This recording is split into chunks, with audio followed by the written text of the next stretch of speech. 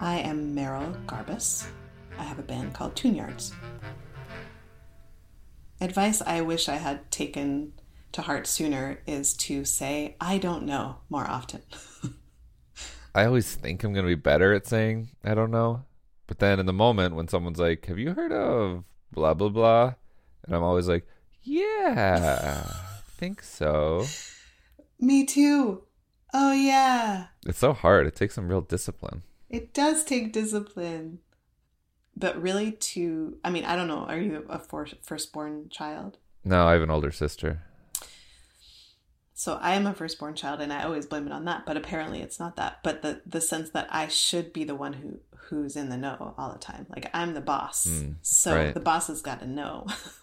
Versus a lot, like so much of the effective leadership I've seen over these years of being alive, always it's a more powerful leader who says, I don't know, and I know some people who might, and so I'm going to go consult with them. It's just always so much more effective. Yeah, it's such a good one. Do you think there's a practice for training yourself how to say I don't know? I think that your idea of discipline around it, so just a daily commitment to saying I don't know when I actually don't know. I mean, even if I frame my day that way. And for me, that also has to do with honesty, which has been rigorous honesty, as they would say in the 12-step world, that I am always in a better place when I'm grounded in honesty, because then I'm not pretending, I'm not holding this reality up to just say, I actually don't know. There's nothing wrong with it.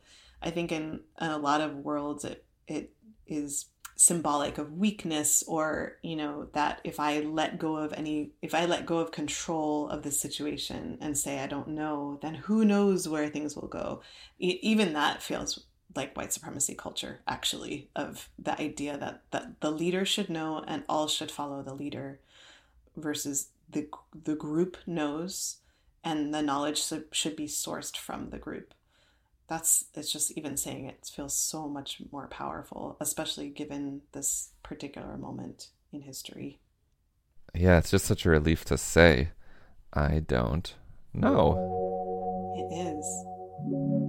Merrill is a return contributor to the show. Her last episode is called Hastening Slowly. I linked to that one in our show notes. If you like today's advice, I would love for you to share it with a family member or friend.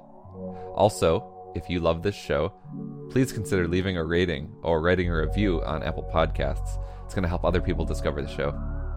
Thank you so much. I don't know. I don't know. I don't know. No idea. I don't know. No idea. I don't know. No idea. I don't know. I don't know. I don't know. I don't know. I don't know. I don't know.